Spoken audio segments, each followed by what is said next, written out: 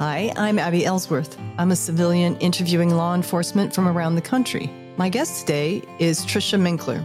She has served in law enforcement in Washington State for 8 years. Prior to that, she was a prosecutor at the county level with King County and then Mason County prosecutor's offices, and then an assistant city attorney for the city of Auburn.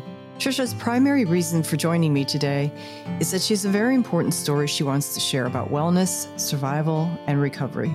Tricia's path has not been easy. She's developed PTSD over the course of her career. Trauma on the job has led her to seek help after struggling with alcohol and attempting suicide. For reasons we will discuss, she has lost her job in law enforcement. We conducted this interview just a few weeks before she received official word from her department. But she is here with a message of hope and encouragement for anyone who is struggling. She wants everyone to know that her recovery is a journey that has been worth it. And she's embarking on a new career, which we will also talk about. Well, let me just say, Tricia, welcome to the podcast. Thank you for joining me, and thank you for wanting to share your story. I know it's not easy, but I know that it's important to you, and I think there are other people out there who will want to hear what you have to say. Let's start here. Tell me why you wanted to be a police officer. I wanted to help people. As generic as that is, I mean, my story's not the typical law enforcement officer story. I have been involved in law enforcement in some way or shape or form since undergraduate school, where I worked for the U.S. Attorney's Office. So I went to law school, even though ever since I was a kid, I wanted to be a cop. So I went to law school. I thought, hey, I could do the FBI thing or the prosecutor thing. I like it. I like, serving the public and serving our society and then upholding the law. And then, so I became a prosecutor, and I liked my job. It's a great job. But there was this part of me that always wanted to be a cop, that always wanted to be there talking to the people, investigating and listening and just trying to help others. And so I had two friends die. My best friend growing up was killed by a drug driver in Auburn, the very city I worked in. I was in the courtroom one day and I saw that. And then my best friend in law school, her husband was killed. He was an off-duty firefighter, and he was killed in Missouri by a police officer, justified killing. And I thought, life's short. If I want to do this, I need to do this now, and I want to make a difference. So I went for it. I loved it. I loved being a cop. I loved being able to talk to people and make cases or help people, just be an ear, How was the off-duty firefighter shooting justified? What had he done, he or she? He was drunk. He got in a fight with a cab driver, and the cop chased him. And then the drunk guy got into a fight with the cop and mounted the cop and started to bash the cop's head in. So the cop had to kill him. Jeez. Well, I would assume that being a prosecutor brought a level of awareness and understanding of what you needed to do as an officer to build a case, or to ask what questions to ask. Is that correct? Yeah. I came in with a good background in law and in interviewing people and talking to people, which I think helped real good confidence in my ability to understand what was needed in a case, and then also understand why prosecutors decline cases, even though as a law enforcement officer, we might get frustrated. I can respect, or I should say, I used to respect more their decisions. What's an example of why a case wouldn't get prosecuted? The victim. If the victim doesn't want the case to go forward, and it's one of those, you balance the interest of justice and society versus the victim. Do you want to re-victimize this person?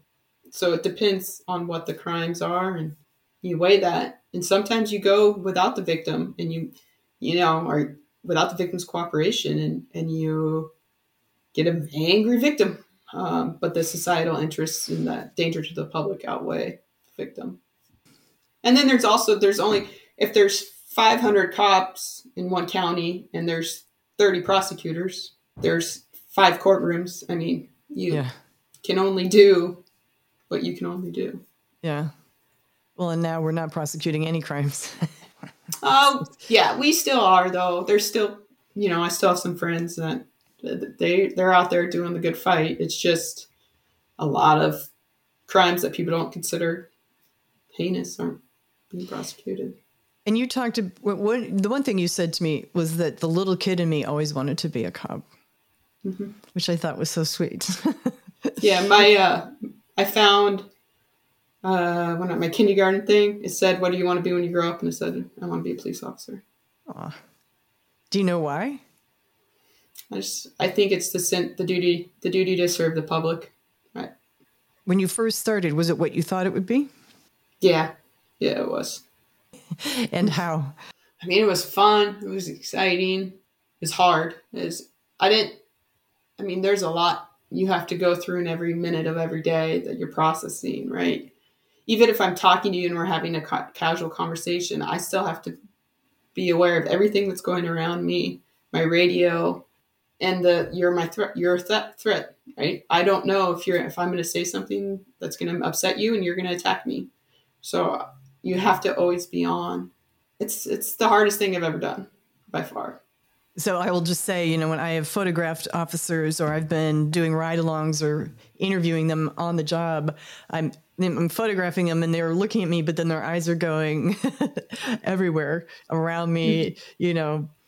As you say, they're just constantly on, head on a swivel. Yeah, you're always scanning. Yeah. Did you find the job changed you? Yeah, 100%. And can you elaborate? I mean, I hate people. The job prevented you from seeing the good in society, and you lose sight of that. Yeah, you recognize good, and I volunteered coach basketball as a way to kind of remember the good the whole time I was working. But you just become jaded. It's pretty funny. One of my friends said to me the other day, he was my old patrol partner, and I'm best friends with him and his wife now, and I watch their kids. I eat dinner with them twice a week. And he before I got help, he didn't want to be around me because I was so negative and dark and I had no light in my eyes and I was just horrible to be around. And now he watches me interact with his kids who are, 3 and 1.5, and I'm playing with them and I'm fun to be around. And it's like the old me, the me before. He knew me as a prosecutor. It was like, oh, there you are. You do exist. I mean, I think that's a good example because there's someone that knew me. In fact, all my friends that knew me before and in college said I changed. They couldn't explain it. They just saw it. And then now they've seen me now and they said, I'm back to myself. I did want to say too, when you mentioned your friend who said he didn't want to be around you because you weren't you anymore, did he try to help you? No. Do you know why? I don't think they know how. I think other officers are afraid to talk about this. I think other officers are afraid because, again, you don't want to offend anyone, but at the same time, I do think we as officers need to step up and help each other out. That's why, another reason I'm doing this is I want people need to not be afraid to talk about this. Mental health is an issue. Officers get tired. We're exposed to things that no human should have to see on a daily basis, and then we go home. It's one of those things that you have to sometimes wonder, and I don't let myself go down this path too far, but, had I gotten help earlier, would I be in the spot I am? Now, I don't regret the spot I'm in. I'm happy to be where I'm at. But I know other officers that didn't get help and then get terminated and then have no resources. So had they gotten help before, would they have ever lost their jobs? You see it. You see when officers are spiraling and just no one says anything. And it's pretty crazy to think that law enforcement really doesn't talk about suicide. And if an officer does end up killing themselves, it's not considered a line of duty death. Yeah. And I think it should be. I do too. I did an episode with one of the co-founders of Blue Help, which is now called First Help, that they do suicide awareness prevention. And, I learned in the process of researching that if an officer commits suicide, his or her benefits are cut off that day. If you have a family, their benefits are cut off. You don't get the line of duty death. You don't get the memorial. You're not on the officer down memorial page. None of it. It's like you don't exist. Right. We're just going to wipe that under the rug. Right. Yes. I think there's a lot of effort to change that. I think some departments are doing things differently, but yeah. Yeah. And I think bigger departments have more funds. Yeah. It's the smaller departments that don't. Right. So you loved it, and then at what point did you not love it? I loved the job. The job hated me. In what way? That's how I look at it. The job killed me. I didn't hate the job. If I could be a cop tomorrow, I'd be a cop tomorrow. You know, hindsight's 2020. Looking back, I probably started having PTSD symptoms 5 years ago, even sooner. But you just don't really know. I finally started seeking out help 2 years ago. You're not sleeping, nightmares. I drank a lot to just not feel. You're just kind of like a shell of a person. But I mean, I could go do the job, no problem. Is it the calls that you go to, the things that you had to see, like domestic violence, child abuse?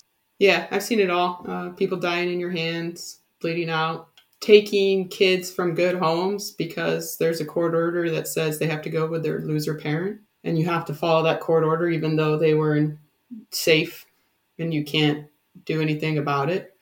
And I don't have children, and because I don't, everyone gave me the kid calls. Oh, geez. On patrol. So it's like, you can handle it, you don't have kids. But that was not true. Yeah. And I'm a woman. So if the mom's crying, if the kids are crying, it's here. You deal with it. You can handle it. So how was it that you ended up not being able to get treatment and are now in the position of losing your job? I got treatment by myself. I went on my own. My city didn't even know. And I told them once I was down there and filed my workers' comp claim, because I initially didn't want to file my claim. I knew once I filed my claim, then the city would be aware. So it took several months for people to convince me to file. About a year and a half. And when I was in treatment, I filed the claim, and then I told my city, and because of that, they requested a fit for duty, even though I had an L&I claim pending, but L&I didn't approve my claim for 7 months. So I was in this limbo of 7 months of, I'm stuck doing whatever the city orders me. Had L&I approved my claim in time, the city could have never ordered a fit for duty, and I would have never been found unfit. Because L&I waited 7.5 months to approve my claim, it jeopardized my employment, and then I was deemed unfit.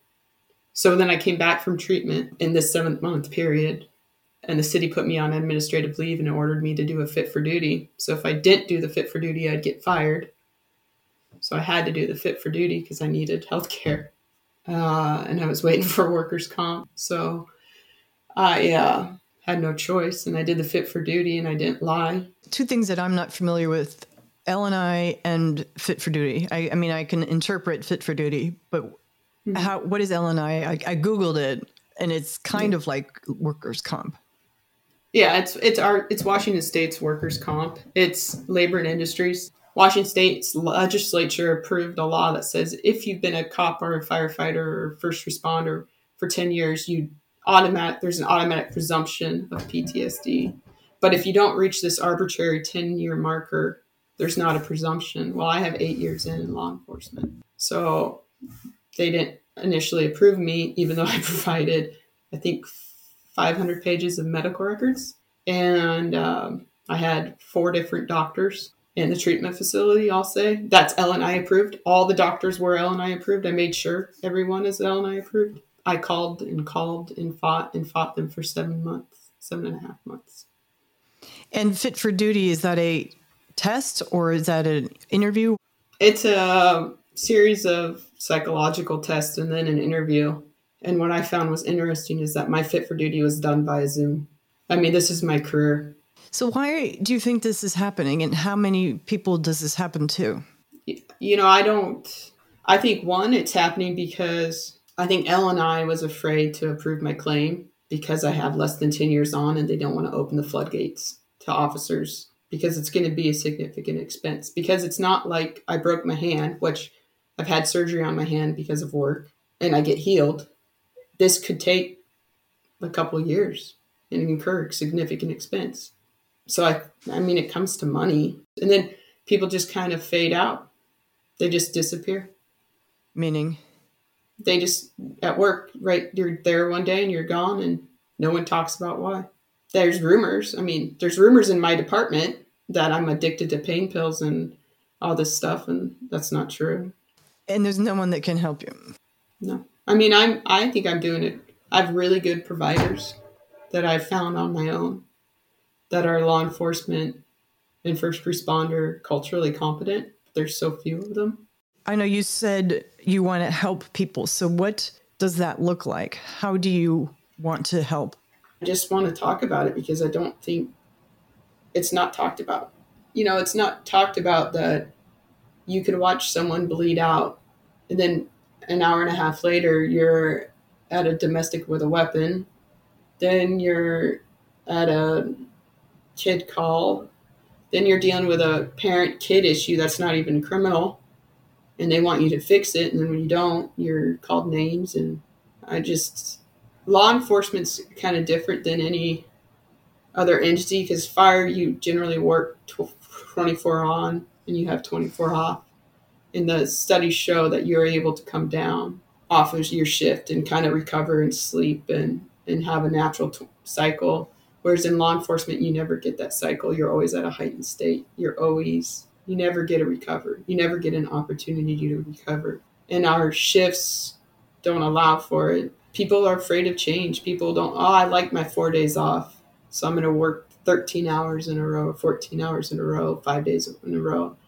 It's not really worth it. Departments and people need to look at different ways to schedule and shifts to allow several days off. But then again, we don't have staffing. Yeah. You know, Kent's on 12s. Auburn's going to 12s. I mean, all that these means agencies are 12-hour shifts. And instead of 8? 10. And in those cities are slammed. I was just talking about this yesterday, the impact of everything from the riots in 2020 and the negative narrative on law enforcement, and then this exodus of officers and the impact that has on those left working. Yeah. And you don't think I didn't feel bad disappearing from work and not being there for my team, that I can't be there and help out. And I don't think that's something that goes away. I think I can reconcile with it, but I still feel bad. You said the cumulative stress of it wasn't necessarily so for some officers it is getting in a shooting, being shot at, or having to shoot someone, or there is just the call that breaks them. So for you, was it a specific calls or the accumulation? It was the accumulation, but there are in that accumulation several what you call critical incidents. So, I mean, I've been in everything from tortured children, just the most heinous things you can imagine that people do to kids. And then beyond that, to watching a guy bleed out in front of me, to having my finger on the trigger and the trigger slack pulled all the way out, almost all the way out, and an officer stepping in front of my gun because he didn't know where he was at, and I almost shot him, to, getting in a fight surrounded by 20 people by myself, and someone took my finger and pulled it back, and I grabbed it quickly, put it back in place, and, got out. So I had more officers, and people are screaming that there's guys with guns. My patrol car's been rammed. How did you get into a situation where you were the only officer with 20 people around you? I was first on scene to a tone-out call. And I didn't realize when I pulled up, it was a weird situation, and it's one of those that you don't have a lot of information, and you have a guy running around an apartment complex with a gun, screaming and threatening people. Turned out to be a party gone wrong, but you kind of got to start looking for him. Wow. And so those people at the party were the people who surrounded you? Mm-hmm. And were they threatening you? Yeah. Yeah. Mm-hmm. I mean, during the riots, I saw officers who got trapped alone with civilians who were threatening them. Mm-hmm. Yeah. I mean, I can't compare it to the riots. I didn't have to work in Seattle, and I'm lucky for that. I don't know what those officers went through. Well, we talked in the pre-interview about getting to the point where suicide felt like the answer for you. Yeah. Do you want to tell me about that? I was on patrol shift. It was night shift. I went into the female's locker room and I pulled out my gun and put it up to my head, and I got toned out and my finger was on the trigger and I was ready to go and I didn't care. And I got toned out to another call. So I holstered my gun and went to work and worked the rest of my shift. And then I didn't tell anyone for a week or so because I didn't want to get committed. Right? You got to play that fine line. But I knew I needed help, so I reached out to my psychologist, who then helped me. So you're in this mindset, and you go back out on the street, and what's going through your head at that point? It's like, how did you even go? You got to work. Yeah. Someone needs help. You got to help them. The root of, I think, a lot of problems is I have a duty to help others before I help myself. And that's kind of ingrained in us. At least it was ingrained in me. But when you start working on yourself and you think about it, right, when you're on a plane, the flight attendant says, put the oxygen mask on yourself before you can help someone else. So I'm hoping by doing this that I can help someone else. If I can help one person by having this conversation, then it's worth it. And what would you tell someone else in a similar situation? You're not alone. You are not alone. There are several officers and first responders that have been in the same spot as you, and you can get help, and you can get back out on the street, and you can work again if that's what you want. But you're not alone. You did a lot on your own. You called your psychologist. You got yourself into treatment that you found. Were you aware of organizations that can do this for you, or were you not aware? I knew of Code 4 Northwest, but I didn't trust anyone. So I didn't reach out because I had a fear if I told someone, then my work might know, and I didn't want to jeopardize my employment. I do know about Code 4 as well, and I do know that everything is confidential. Yeah. So for anybody who is in Washington State and does need help, we can recommend Code 4. Yeah, and now I know of other organizations. There's the First Responder Support Network. It's national, and then you have West Coast Trauma Retreat out of California, and then you have Warrior Path, which is out of Washington. They all started mostly as military, but they've realized that first responders have the same thing. So now they've branched out, and it's all are great organizations.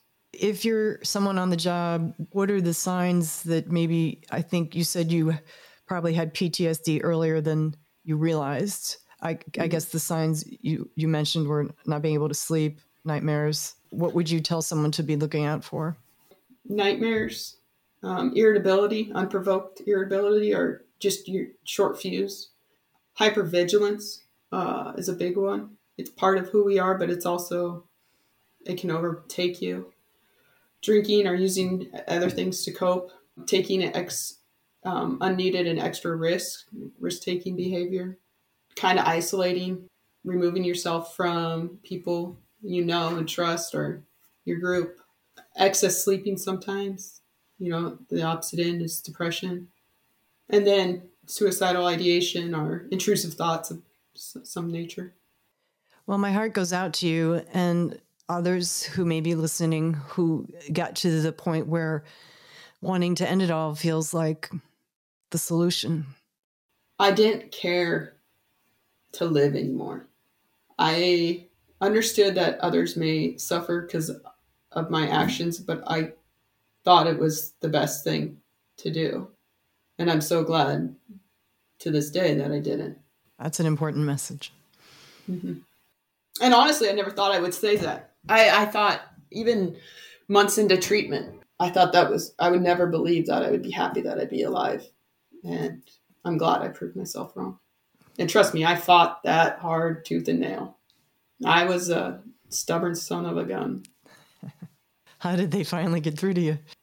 Patience, acceptance, accepting me before I could accept myself. So, some people do the job. It seems like almost everyone comes away with some hurt, something.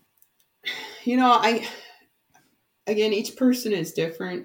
I just think, like in treatment, we're taught everyone has a backpack, and some rocks in that backpack get weigh down more than others. And some people's backpack gets full and some people's don't, and they might have different ways to cope, different family, different beliefs, different structures, or, everyone's wired a different way, right? And that's what's cool about police work is that you have so many people with different backgrounds and experiences and personalities and that come together to do one common good. And so I just think you have so many different types of people with so many different experiences that you can't really predict how each person's going to respond to what they see. And then also, some officers are just shit magnets. I've heard that a few times. I was a shit magnet. Yeah, And I liked it. I liked getting into it. I enjoyed it. I enjoyed working hard. I worked for the people. I figured I needed to work all my whole shift, and that's was my mentality. One of the things you had said when we did the pre-interview was that as a prosecutor, you also had trauma. Mm-hmm. Tell me about that. It's kind of going back to the victims, and like as a prosecutor, you have to be the expert on your case, right? You have to know every fact and every detail of your case. So every fact and every grain and every pixel of that picture, those audio recordings, the screamings, the victim interviews, telling a victim that I'm sorry, I know you were raped, but I can't prove it beyond a reasonable doubt, so I'm not going to prosecute. Or telling a victim, I know you're afraid of your husband and you think he's going to kill you, but he's getting released from jail tomorrow. Here's a piece of paper. Good luck. Seeing photographs and inundating yourself with these stories, and you become connected to your cases. They are, you win, you lose. No one else but you.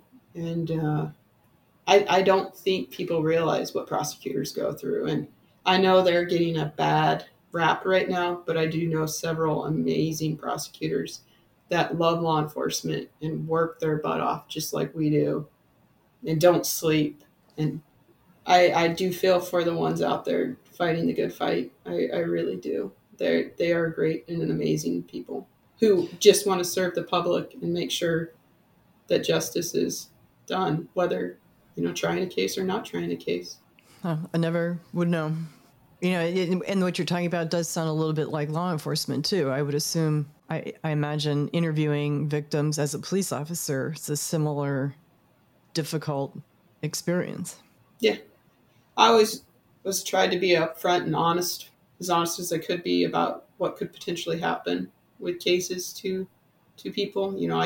I can guarantee you that I'm going to write a report and I'm going to include everything that you did in the statement, and I will do my best to continue to investigate this, but I can't guarantee anything. And so that similar feeling, I mean, you're helping, right? But then you feel helpless. Yep.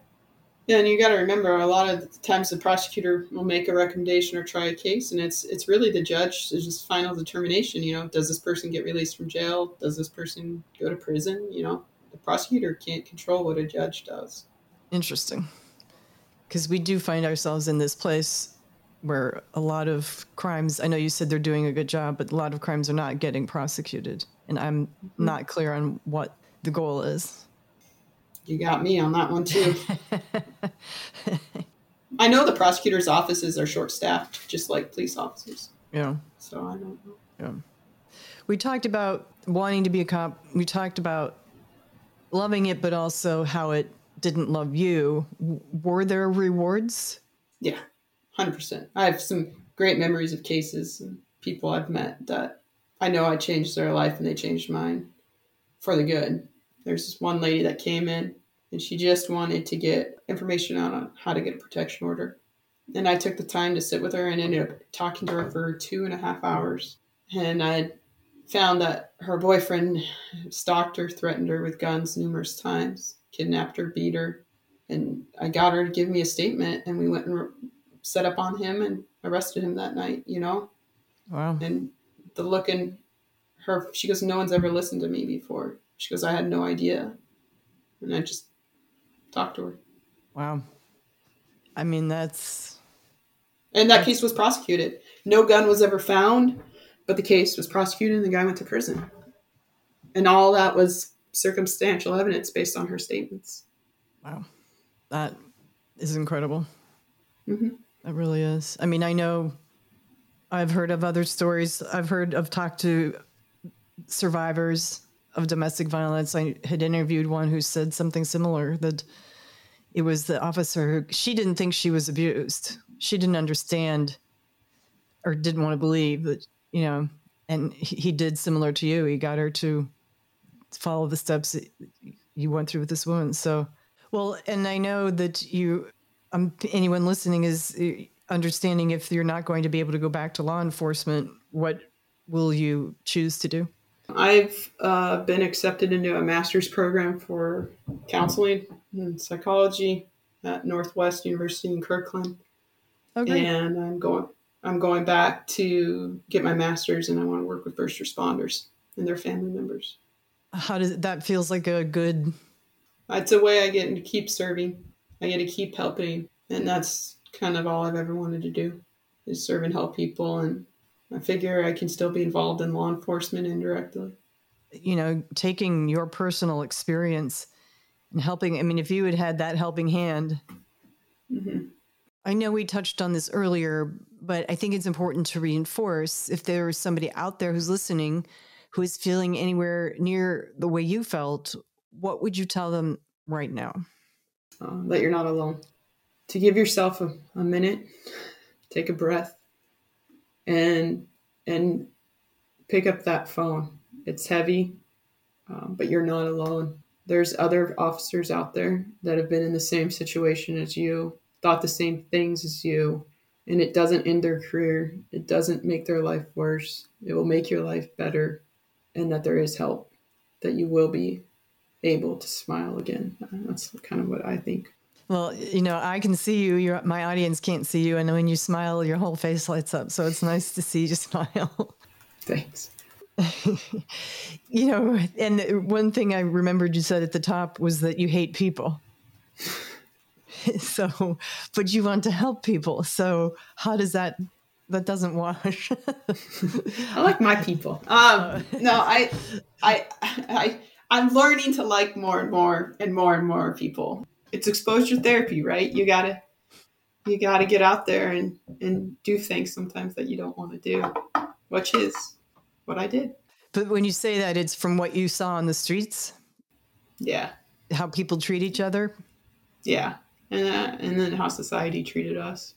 Before George Floyd, things were bad, right? Mm-hmm. Think cops were not... So that had an impact on you too, the negative narrative on law enforcement? Yeah, I don't think you could say that it didn't. I think that you'd be unhuman to say that the negativity didn't affect you. Yeah. I lost several friends because of my career. Meaning, because you were...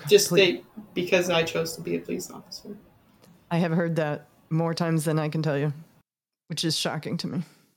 Friends and family. Yeah.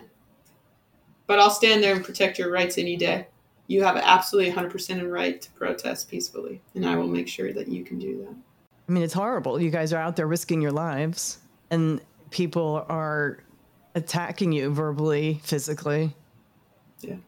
And what I think people don't realize, and I say people, the public, is, in general, not everyone, no good cop wants bad cops, right? No good cop's like, yay, there's a bad cop, let's keep him around, and what he did is awesome. In every profession, there's people that don't uphold and do the profession in the right light or do things wrong. There's a lot more good cops than there are bad cops in the world. And sometimes that's not even a bad cop. It's someone who's in a bad situation. You know, I mean, yes, there are bad cops or Said another way, there are bad people who are cops. Yes. Yeah. You make that split-second decision based off of the information you have, and then you get Monday night quarterbacked off of that from someone safe in their office. Right. Well, and who's never done the job and has no idea.